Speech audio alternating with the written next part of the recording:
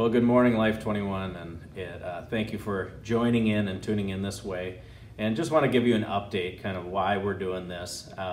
As you know, Danny and I recently went down to a conference, and from that conference, there was a couple of positive tests, and so Danny ended up getting tested. He was feeling a little bit of symptoms. He got tested, and that came back positive.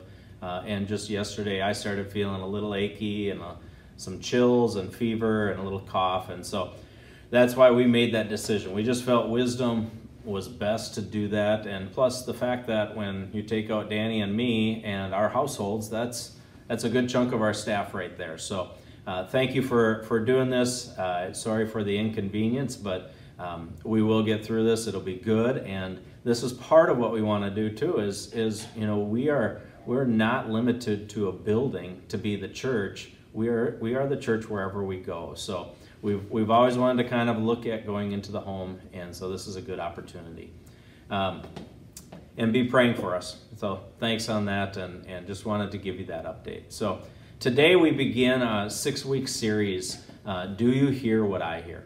And it's going to be taking us through the end of the year, and really will be a preparation for us, because at the beginning of next year we're going to launch into a full study on the Gospels. But we wanted to take this time of looking at this concept, do you hear what I hear?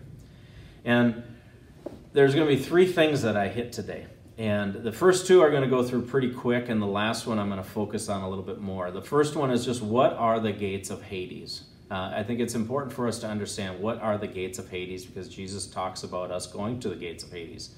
And then what is the ecclesia, and understanding that. And then what makes the ecclesia effective? And as I said, that's going to be our focus, is what makes the ecclesia effective in bringing forth the kingdom. So if you want to turn with you to your Bibles to Matthew 16, I have it on the screen here, and I'm just going to read through it for us all. And it's good just to read scriptures over. Hopefully you can take time just as a family reading some scriptures. What has the Lord been speaking to you in scriptures, and speaking it to one another? But it says, now when Jesus came into the district of Caesarea Philippi, he asked his disciples, who do you say that the Son of Man is? And they said, some say John the Baptist, others say Elijah, and others Jeremiah and one of the prophets. And then in Luke, it talks about, in Luke 9, he says, one of the prophets who was raised from the dead. I want to just focus on that. Like, if you notice, each one of these people that the people are saying that Jesus is are all dead people. So there's 2 things that are going on here. One, we just as spiritual beings, we have this understanding that the resurrection from the dead does exist. But we also have an incomplete understanding of the resurrection from the dead. So all these people were saying, hey, he might be a reincarnation of all these dead people. And then Jesus said to his disciples, he says, but who do you say that I am? And Simon Peter replied, you are the Christ, the Son of the living God. Notice that word living. It's in the midst of this death. Everybody else was proclaiming him to be a dead person, resurrected to new life. But Peter said, you are the Son of the living God. And Jesus answered him, said, blessed are you, Simon Bar-Jonah, for flesh and blood has not revealed this to you, but my Father who is in heaven. And I tell you, you are Peter, and on this rock I will build my church, or ecclesia, and the gates of Hades shall not prevail against it. So what is the gates of Hades? Hades is a term that we know. It's a Greek word, but when we look at hell and Hades, in both the Greek and the Hebrew, there's a separate word for both of those. And they're 2 different entities. Hell and Hades are not the same place. Hades is equivalent to the Hebrew word Sheol, and it literally means the place of the dead. I heard this recently, that Bill Johnson said this. I didn't have time to do all the research, but I trust him that he did the research and isn't throwing it out there. But he made this statement of what Hades is, and he said Hades is the manifestation of hell on earth. When you think of it, it's like there's a spirit realm and what hell is, and then it's a manifestation of hell on earth. So anywhere that you see things not operating in accordance to the Father is a gates of Hades. And where they were at in Caesarea Philippi was known as the gates of Hades. And it's interesting here, what happens is Jesus puts two entities and he puts them against each other. It's now the ecclesia versus the gates of Hades. So what is the ecclesia? Well, we know from Matthew 18, the ecclesia is wherever 2 or 3 are gathered in Jesus' name. He says, there I am in their midst. But the ecclesia is not a strategy. It's not a philosophy. It's simply a vehicle. It's a vehicle to usher the kingdom of God into this world. When we hear that phrase, on earth as it is in heaven, how does God do that? He's going to use his ecclesia as his vehicle to bring forth the kingdom of God on earth as it is in heaven. I use the term there, donkey. When you think of Jesus, when he walked into the city, he came into the city as a king. He rode the donkey. The donkey ushered the king in. The ecclesia ushers the kingdom in. And the last thing I'll say is, what is the ecclesia? It's the manifestation of the sons of God. Now, sons there is it's not a male or female, it's both. It's a whole entity. And it's really saying it's the manifestation of his ecclesia, the sons of God. When we hear that phrase where it says, all creation is eagerly waiting for the manifestation of the sons of God, what it's saying is they are waiting for the ecclesia to arise. That the ecclesia would arise and shine and would lead the kingdom, usher the kingdom of God on earth as it is in heaven. And it's important for us to know, because sometimes we can think like we are his ecclesia and then we're going to go against the gates of Hades, but it's not us. It's not just me. We are in tune and working together. So it's the ecclesia plus the Trinity. And then everything he has, all the angels, the full Trinity, the angels, everything that God has access to for it, that is what he's working with his ecclesia. And he gives us a promise, the gates of Hades will not prevail against it. So what makes the ecclesia effective? As I said, this is what I really want to focus on today, and it's what brought forth this title for the sermon, Do You Hear What I Hear? You see, when Jesus was there and he asked his disciples, who do the people say that I am? We have to understand Jesus, everything he did because he saw the Father do it. So he was in constant communion. I think it's in Mark, if you look at Mark 8, Luke 9, and Matthew 16, you see the accounts of a similar story. And I believe it's in Mark where it says Jesus was alone praying, and then he went to the disciples. And he asked this question. I think he was so in tune with the Father. Here's what I think happened. You know, when we have this statement that Peter makes, there's a couple things that people have theologically looked at, and they're not wrong, and I'm not saying we're going to debunk those. I'm just saying I want to look at it from a different venue here. Sometimes we look at it that Peter was declared the leader of the group. He was going to be the one that was leading this charge. That could be true because in the natural, Peter was the leader. Some people would say it's the declaration that Peter made, and that when we profess Christ as Lord, that we will be saved. But when you look at the context around this, and when Peter made this statement, I just view Jesus as being like this. He is just overflowing with excitement. Like, why was he so excited? It wasn't because finally somebody else recognizes who I am. He wasn't struggling with that. The excitement was, for the first time, one of his disciples heard the Father the way that Jesus heard the Father.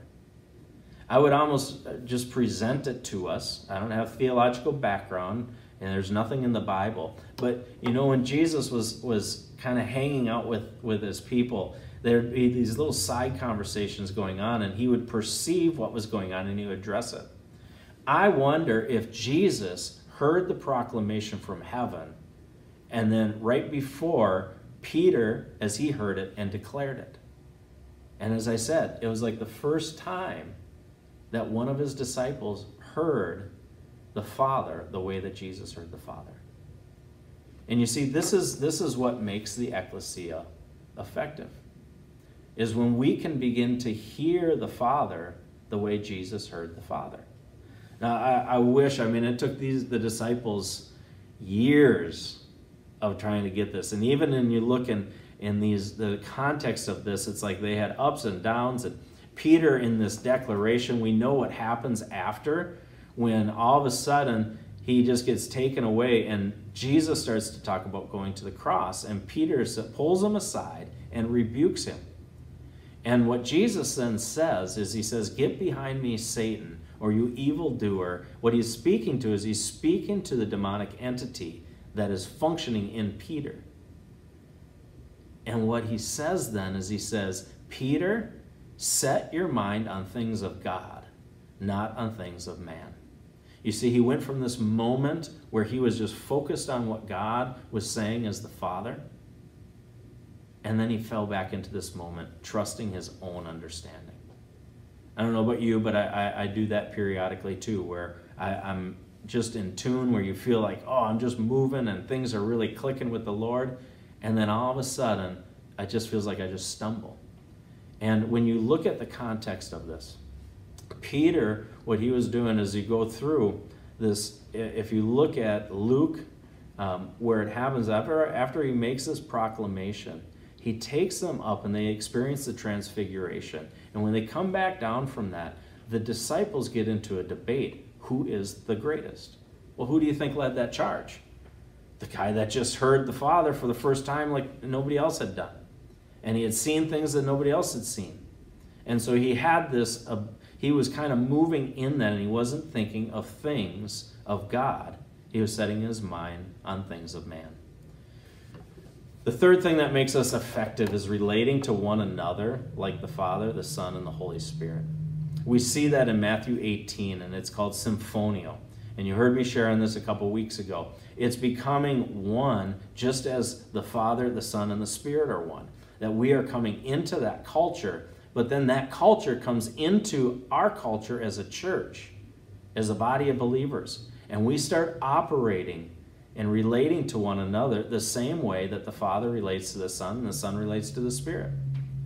It's a high calling, but that is what he's calling us to be effective as his ecclesia. That is what he's calling us to do. And the last thing I'll say here on what makes us effective is intimately relating with the Spirit. John 16:13 through 15, it says this, "When the Spirit of truth comes, he will guide you into all truth. For he will not speak on his own authority, but whatever he hears, he will speak and he will declare." Just that phrase right there, what we see is the Spirit is operating the same way that Jesus is operating. Everything the Father speaks, the Spirit hears, and he's releasing it to us, the ecclesia, so that we can manifest his kingdom on earth as it is in heaven. As I said, there's a part in this, if you go through all Matthew 16, like that's what he was talking about when he said the leaven, beware of the leaven of the religious leaders. And the disciples thought it was about something else. They thought they had forgotten bread.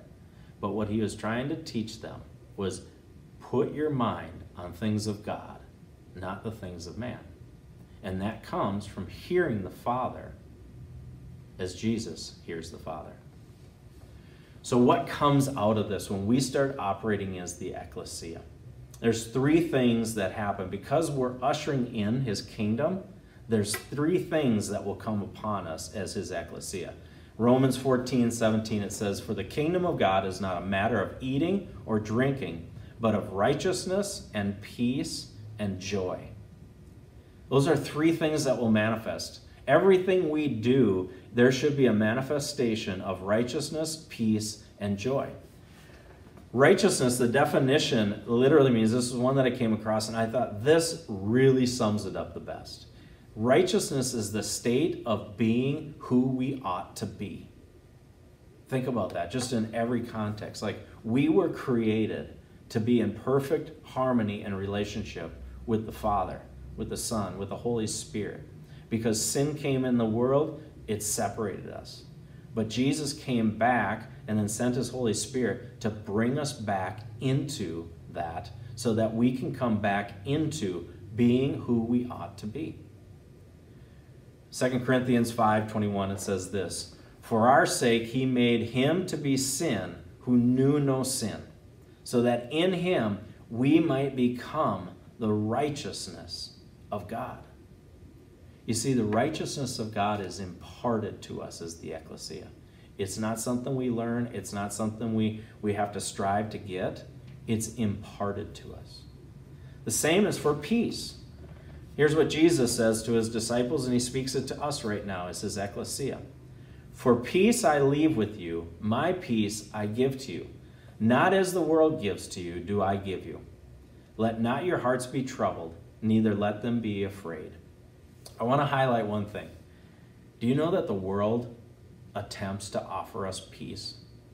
Every moment of every day they're trying to offer us peace. You know, the song that goes along with this is probably in your head when you see this, Do You Hear What I Hear? It was a song written by a married couple in 1962, and the whole purpose of it was not to glorify God. It was to put a call out to people to bring peace into the world during the Cuban Missile Crisis. Basically, in all honesty, it was kind of the John Lennon, all we're saying is give peace a chance. The peace that the world offers cannot carry the weight. I mean, think about it. When has the world existed and there has not been conflict or strife? There's only one place that true peace can come from, and that comes from Jesus. And what it says is, he says, my peace I give to you. Again, as his ecclesia, and right now I'm speaking to us, he has imparted his peace into us. And when he imparts that peace into us, we can impart peace to everyone else. A true peace that does not come from the world. And the last thing that overflows is joy. Jesus says in John 15, these things I have spoken to you, that my joy may be in you, and that your joy may be full. His joy is in us. It gets imparted to us. We know that phrase as I shared it too, the joy of the Lord is our strength. But I want us just to meditate on that. Jesus imparts his joy into us, and it fills us to the full. And the whole reason is so that we can impart it to others. The world is in need of the kingdom of God to be revealed, and it will be revealed through his ecclesia. I just want to close with this. It's from John 17, 14 to 18. And I think it is, the ecclesia was never established to be an entity that gathered in one place. Like it wasn't a building. It wasn't a once-a-week gathering. It was a 24/7 entity that would usher in the kingdom of God. And when you think of it, when we talk about gathering in church, if everybody in here, what we're really trying to do with the church concept is if we can bring people into the church and disciple, and I love the local church and we need this discipleship. But here's what the calling is for the ecclesia from Jesus. So he's saying this, not me. He says, I have given them your word. He's speaking to his Father. And the world has hated them because they are not of the world, just as I am not of the world. I do not ask that you take them out of the world, but that you keep them from the evil one. You hear the whole concept of the Lord's Prayer. It's like, you're going to be in there, now keep them from the evil one.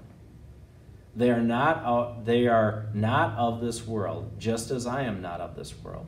Sanctify them in truth. Your word is truth. As you sent me into the world, and this is the highlight, as you sent me into the world, he's speaking to his Father, so have I sent them into the world. The ecclesia is meant to usher in the kingdom of God on earth as it is in heaven. And we're called to bring the gospel into all the world, to impart righteousness, peace, and joy.